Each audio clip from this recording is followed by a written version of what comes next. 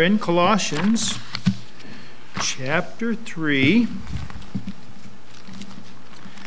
going through our study in Colossians.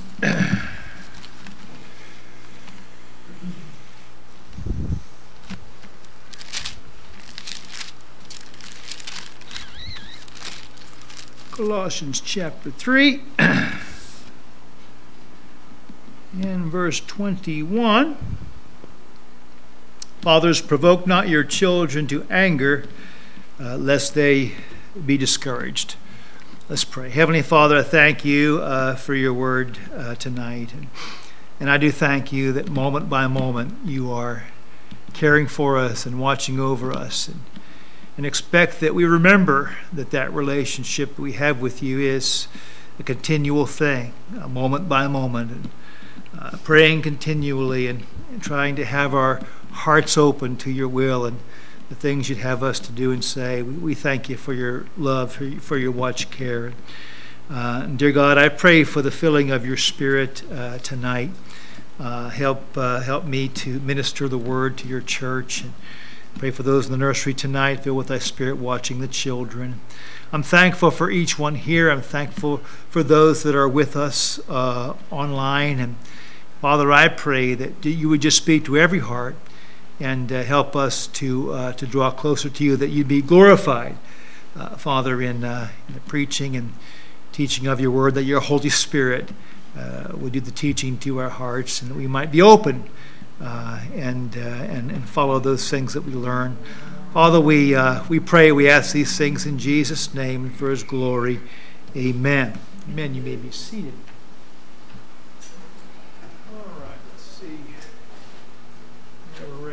And I think we got through all that. We're looking tonight, point D, a word to parents, a word to parents. Fathers, provoke not your children to anger, lest they be discouraged. So we saw earlier in the passage that children are to obey their parents, plural. We mentioned that we would have to say something about that in a little while. We'll do that here. The parents must be, of course, of one mind, presenting united goals and commands without undermining the other's authority. Parents should not be divided in their leadership before their children. So as you grow as a Christian, if God has marriage for you in his will, then you want to be sure of how you would rear children if God gives you children, how they're to be disciplined at home, all these things. You want to be settled on that before you get married, and so that you won't marry and then have problems. You want to be settled in God's will on those things, and of course marry someone like-minded. The Bible talks about believers marrying only in the Lord. Some people, he said they said they accepted Jesus as their Savior. That's good enough for them, And but only in the Lord means that they exemplify a life that convinces you that they're born again.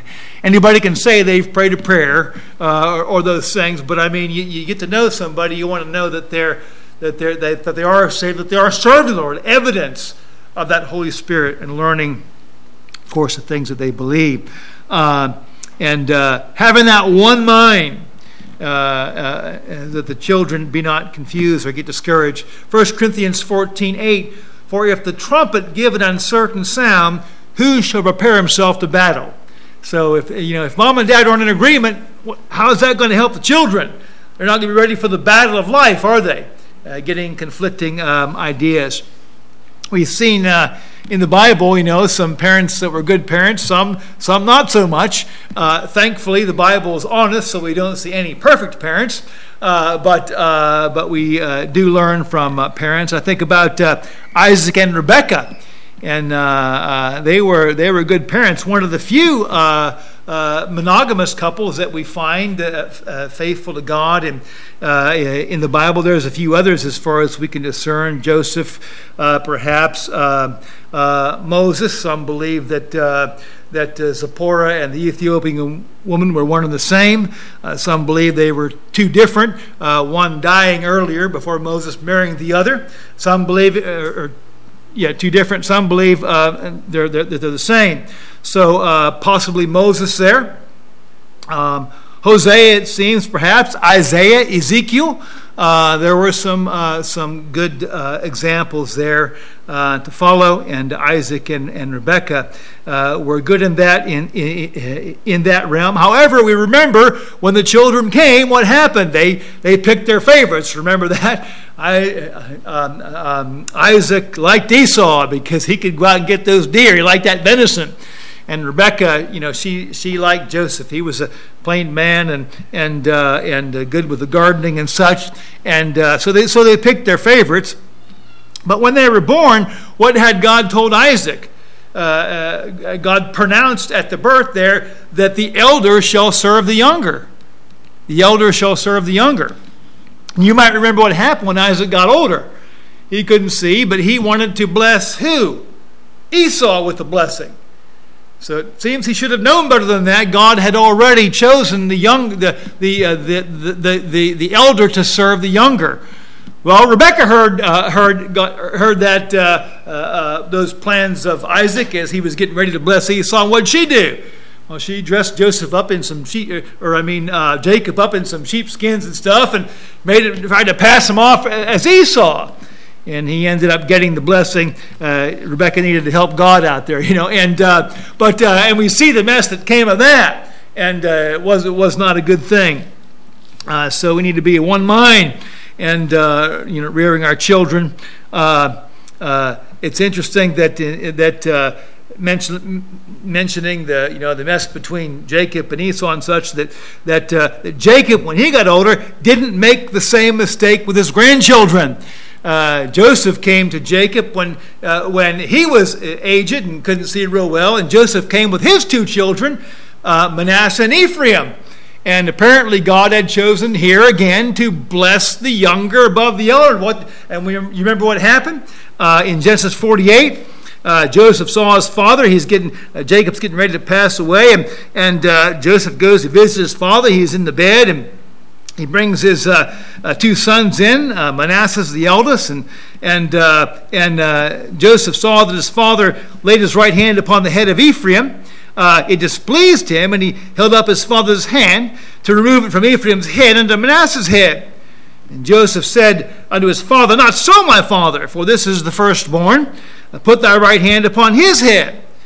And his father, of course, Jacob refused and said, I know it, my son, I know it. He also shall become a people. He also shall be great, which, by the way, is what God also said about Esau. But truly his younger brother shall be greater than he, and his seed shall become a multitude of nations.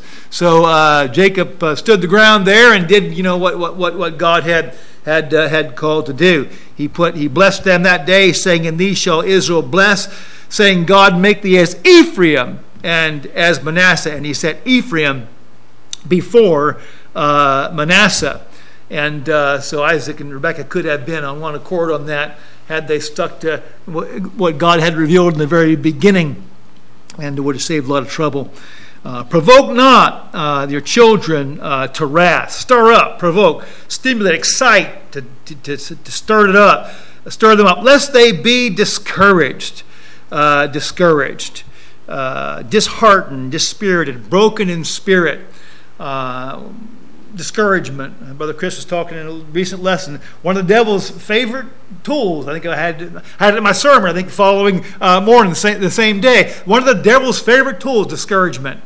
A lot of Christians have fallen by the wayside because of discouragement, and we need to be careful as fathers not to discourage our children, not to break their spirit. Proverbs 17:22.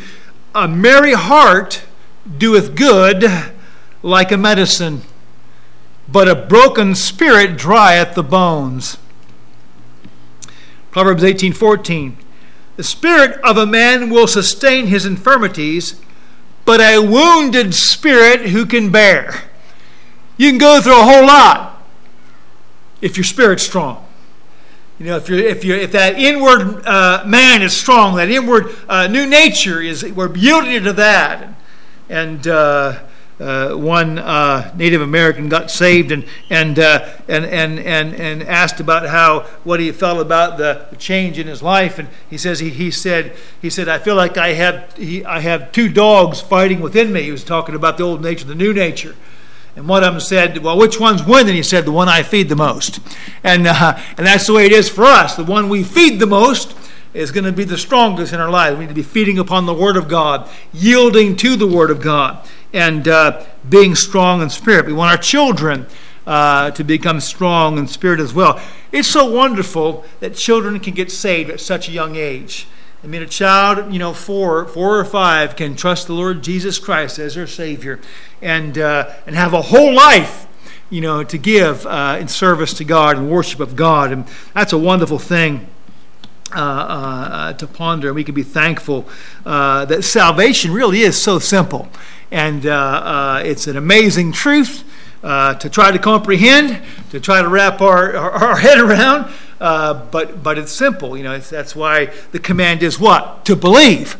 It's not, when you hear it, there's not a whole lot of problem understanding it. The question is, are you going to believe it? And those who will obey the command and believe it will be saved, through faith in Christ Jesus. Need to be careful not to break the spirit of our children. In Proverbs 22:15. Foolishness is bound in the heart of a child, but the rod of correction shall drive it far from him. So we want to break the child's foolish will, not the child's spirit. We want to break the child's foolish will, not the spirit. I believe in corporal punishment. I believe the Bible teaches corporal punishment. I believe it's for younger children. Someone said if you can't reach their shoulder, you might not be wanting to try to still give them a spanking now and then. It's not to be done in anger. There's a certain place that God made proper to provide the board of education to the seat of knowledge, as some have said, and I think God blesses that. Did you know that sin is painful? Did you know that sin causes pain? I mean, sin, some people in the Bible, I'll mention in the message coming Sunday, some people got sick because of sin. Some people died because of sin. People go to hell because they don't get their sins forgiven. Those things are painful, folks, brothers and sisters tonight. And that's why I think corporal punishment is fitting, because it reflects a lesson that sin is painful. And you want to turn the other way from it. It reflects a part of that lesson that God has for us. And being godly in that, doing that, carefully, and showing that unconditional love. But that foolish will needs to be broken, but not the spirit. Not the spirit. When a child, we want to be careful that a child always knows that they're unconditionally loved. They should never be spanked in anger.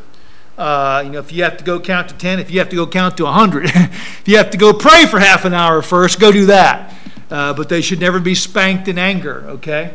And showing that unconditional love. They need to know that by the words that we speak and the way that we speak them, that we love them. And by the way, there's unconditional love. We talked, this past week about as Christians, we serve God. Sometimes we do good. Sometimes we don't do so good. Sometimes we please God. Sometimes we don't please God. But what never changes? God's love toward us. Amen. It never changes either way. And that, by the way, that ought to be what our child learns from us. That when they're disobedient, we're displeased, and there are consequences. But we need also to make sure that they sense that we love them by the way we deal with them, showing them that love and being careful in that, having a sense of worth. And I'm talking about the crazy idea of the world of of loving yourself first and all that. But we have intrinsic worth. We are valuable. Why? Because of who made us. God. We are made in God's image, and so your child. It doesn't matter how many gifts they have. It doesn't matter what their IQ is. It doesn't matter. They're just as valuable as every other human being. Why? Because we're made in God's image. Because of who made us. And so we need to express that to our children. How valuable they are in the sight of God. Just how valuable is that? Look at Calvary. Look at Calvary. That'll tell you how valuable every human being is in the eyes of God. And let them get their sense of worth from God's love for them, from who made them, and then they won't have to be trying to get it from all the things the world tries to get it from. They'll try to get it from their from their jobs and from their relationships and from how many toys they can gather and keep, and try to get their worth from all those things. No, teach them to get it from God, because God does love them supremely. And God will help us to love them with His love and to convey that to them. Discouragement, I think, is one of the devil's favorite tools because it's contagious. It spreads. I think of Moses in Deuteronomy when they got back to the banks of the Jordan that second time after 40 years had passed, and Moses is rehearsing. We know what they'd been through, and speaking with those now that are left. And he says, "Ye came near unto me, every one of you, and said, We will send men before us, and they shall search us out the land, and bring us word again, and by what way we must go up, and into what cities we shall come." Deuteronomy 1:22.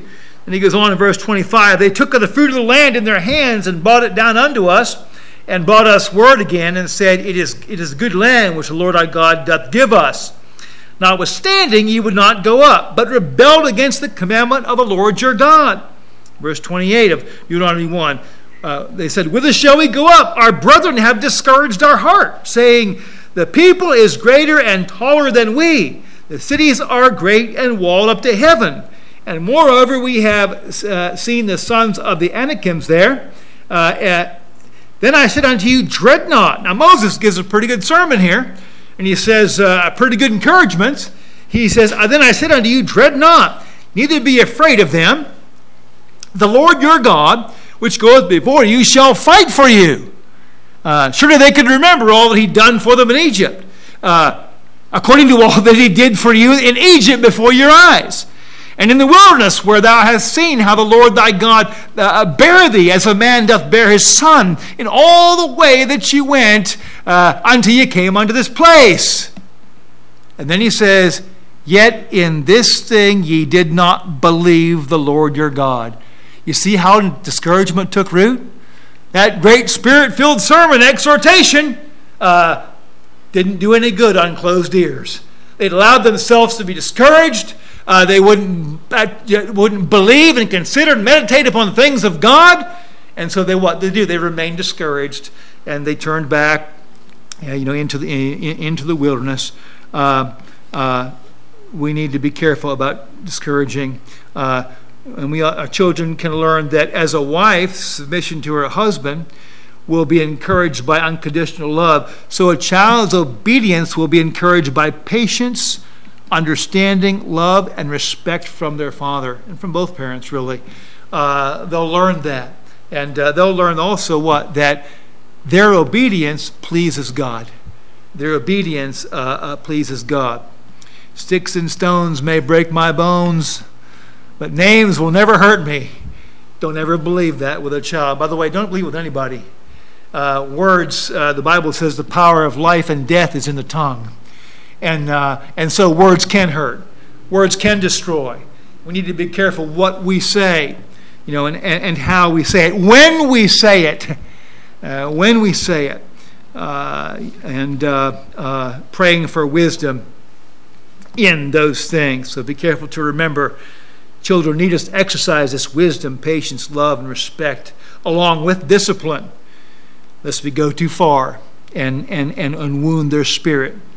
We need to be reasonable and purposeful in rules. They need to be communicated clearly, enforced consistently. Discipline is a hard pill to swallow, so it needs to be coated with love. Amen. But it will be helpful to them. So fathers must use encouraging words rather than cutting and demeaning words in rearing their children. Question 10 in your book asks, what do you expect to see in a believing father's relationship with his children that you would not expect to see in an unbelieving father's relationship with his children? Anybody want to share anything you might have for that? Brother Chris? The love of Christ. The love of Christ. Absolutely. We can show that. The world can't show that. We can show that. Amen.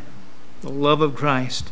And that's what they need to see. Patience, kindness, listening, genuine interest, willing to do what the child enjoys, not just what dad enjoys. Spending time with them, teaching them instead of leaving it to mom and the school. Having a part in the life of the children.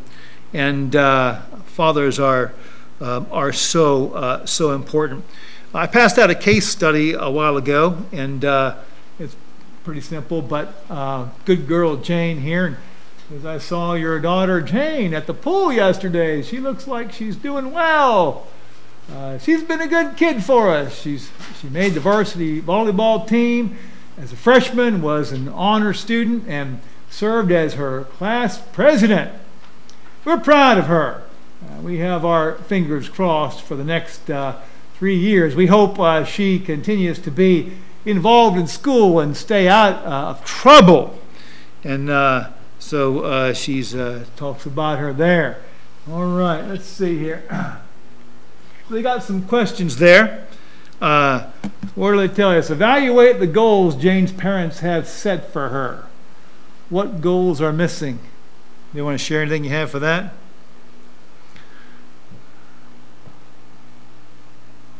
Or what are some things? You hear that a lot. You talk about children. Oh, my son's a doctor, or whatever.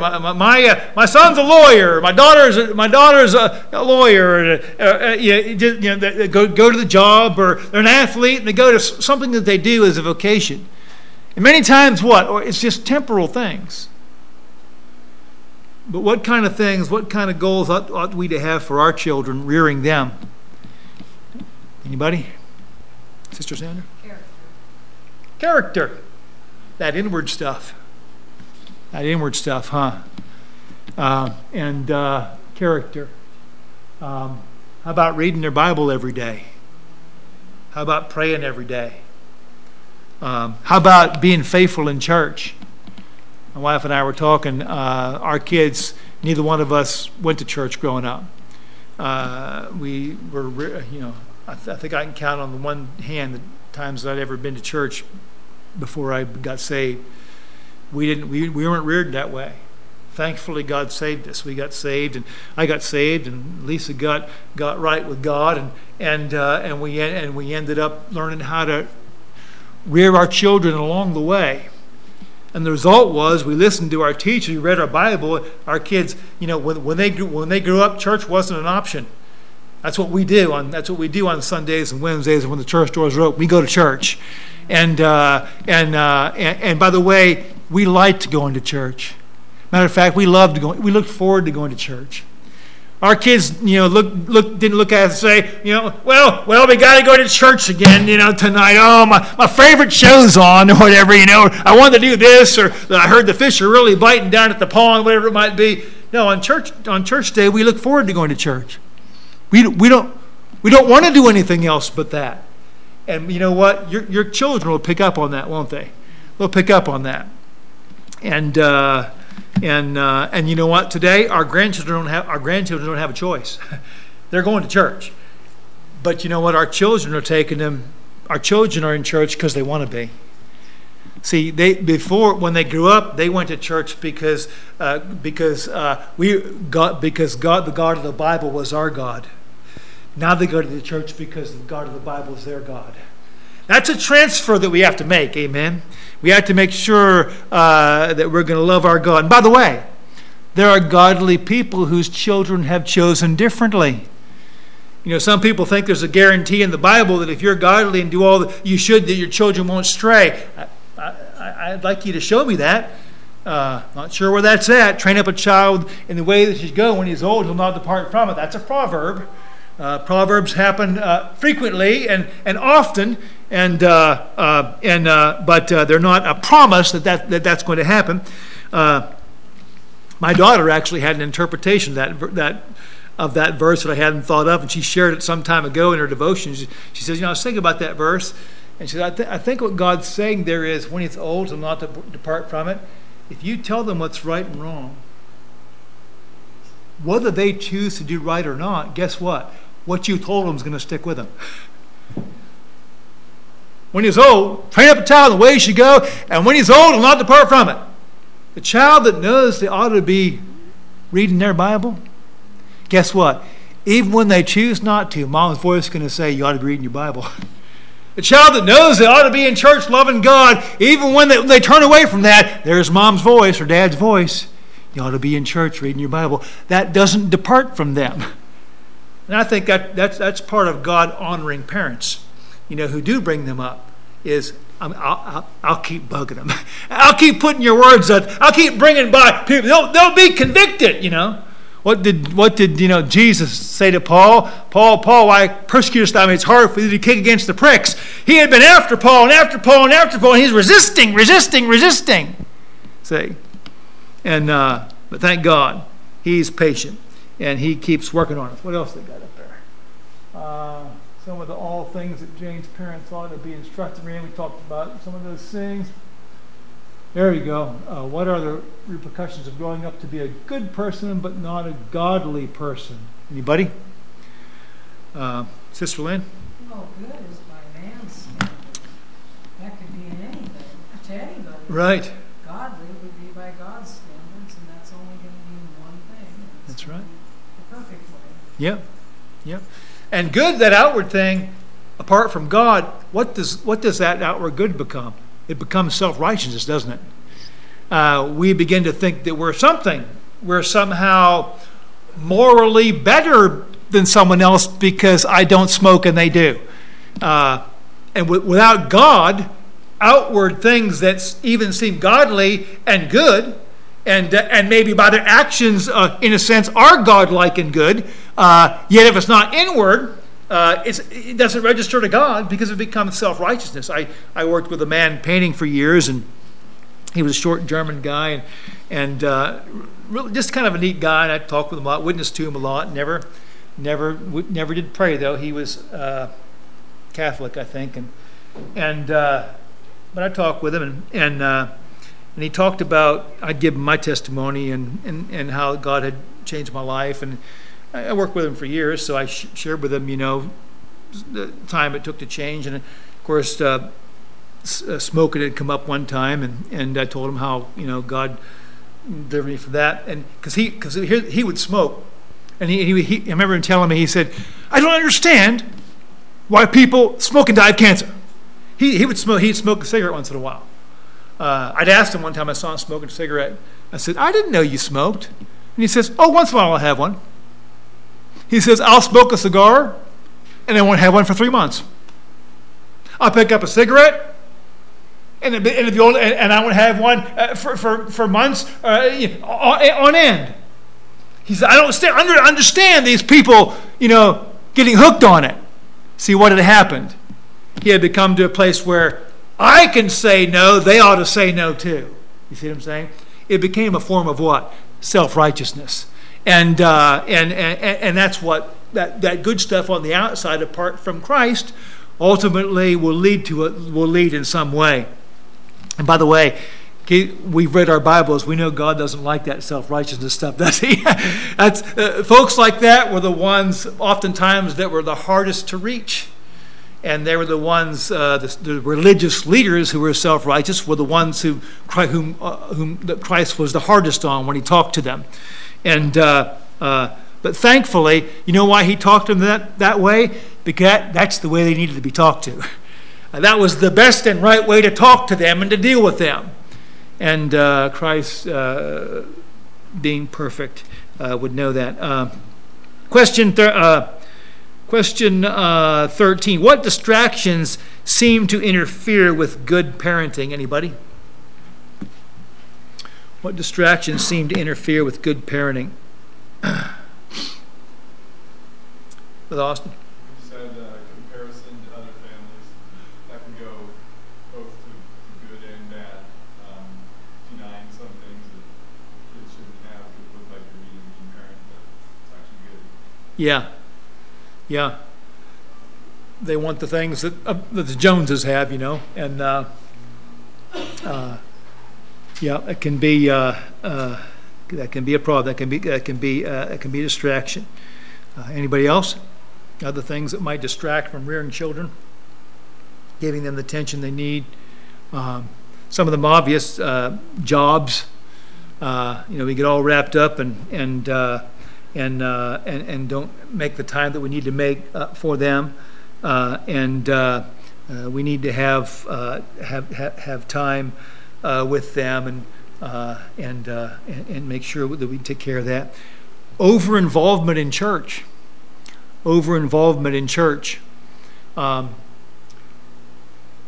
As many of you know, I'm not a type A personality, and I'm surprised that God called me to be a preacher. Most that I've met are. And but where was I going with that? Folks have said, "No, we want to do this." They've come to me, "Let's do it." And they might wonder why, I didn't spearhead that well. I don't think of all those things, and I'm kind of a plodder type person. But folks have done that. We've seen. We want to do this as ministry. We're going to help Anna and such, and that's a blessing. And we want to. I forgot where I was going with that. See if I can pick it up on my on my notes here. Nope, we'll pick it up later. All righty. But we need to just to lead as God directs, and parents must lovingly encourage their children toward godly living. Lovingly parents their children toward godly living, and by God's grace, we can do that. All right, we'll step in a little bit into point number 2 tonight. Point number 2 is relationships at work. I'm going back up here. And the employee to the employer. The employee to the employer. Verse 22, servants, obey in all things your masters according to the flesh, not with eye service as men pleasers, but in singleness of heart, fearing God. And whatsoever you do, do it heartily as to the Lord and not unto men. So, of course, we know that in the first century, much of the labor force was comprised of slaves, purchased slaves, born-again Christian slaves, forgiven and are forgiven and freed from their sin. However, they are not freed from bondage to their masters.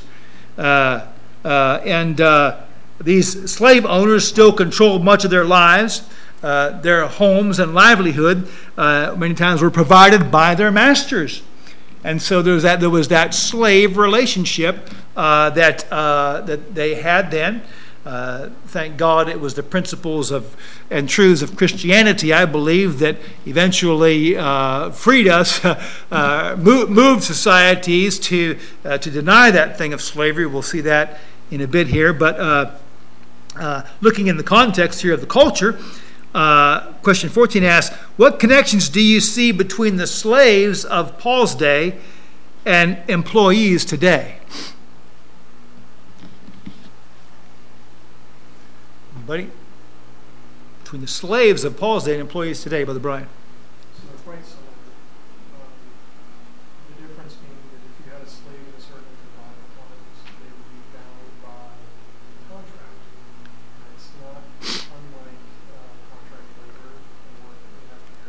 Right. The difference being classification of at-will employees. So Classification of what? At-will. At-will employees, yes. So you can choose, the employer or the employee could choose to leave anytime. So Yes. the servant that's bound to the master would be comparable to a contract. Right. Somebody's working on a contract. Absolutely. So we can see that how that carries over into our employment relationship, where in our jobs today, the difference being again that at will thing. At the end of the day, what? We go home, amen. And the slave was a slave 24/7, 24/7, 365. Okay, and they were always a slave, and whatever the master said do, they would do it. So it was a little different in that way. So certainly would be much easier being an employee today than it was being a slave in the first century.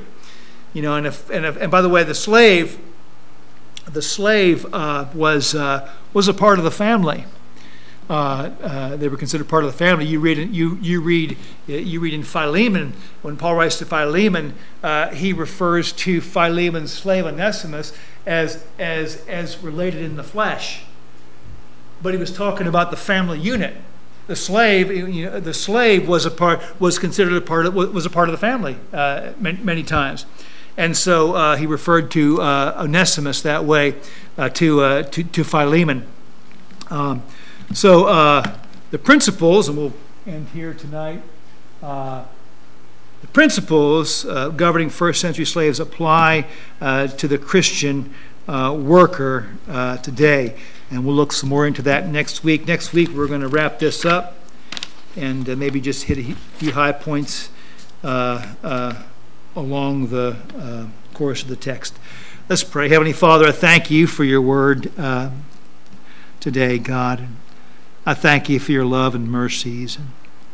And Lord, I thank you that being born again, Heavenly Father, we have a hope. And we know that we can apply these things to our lives.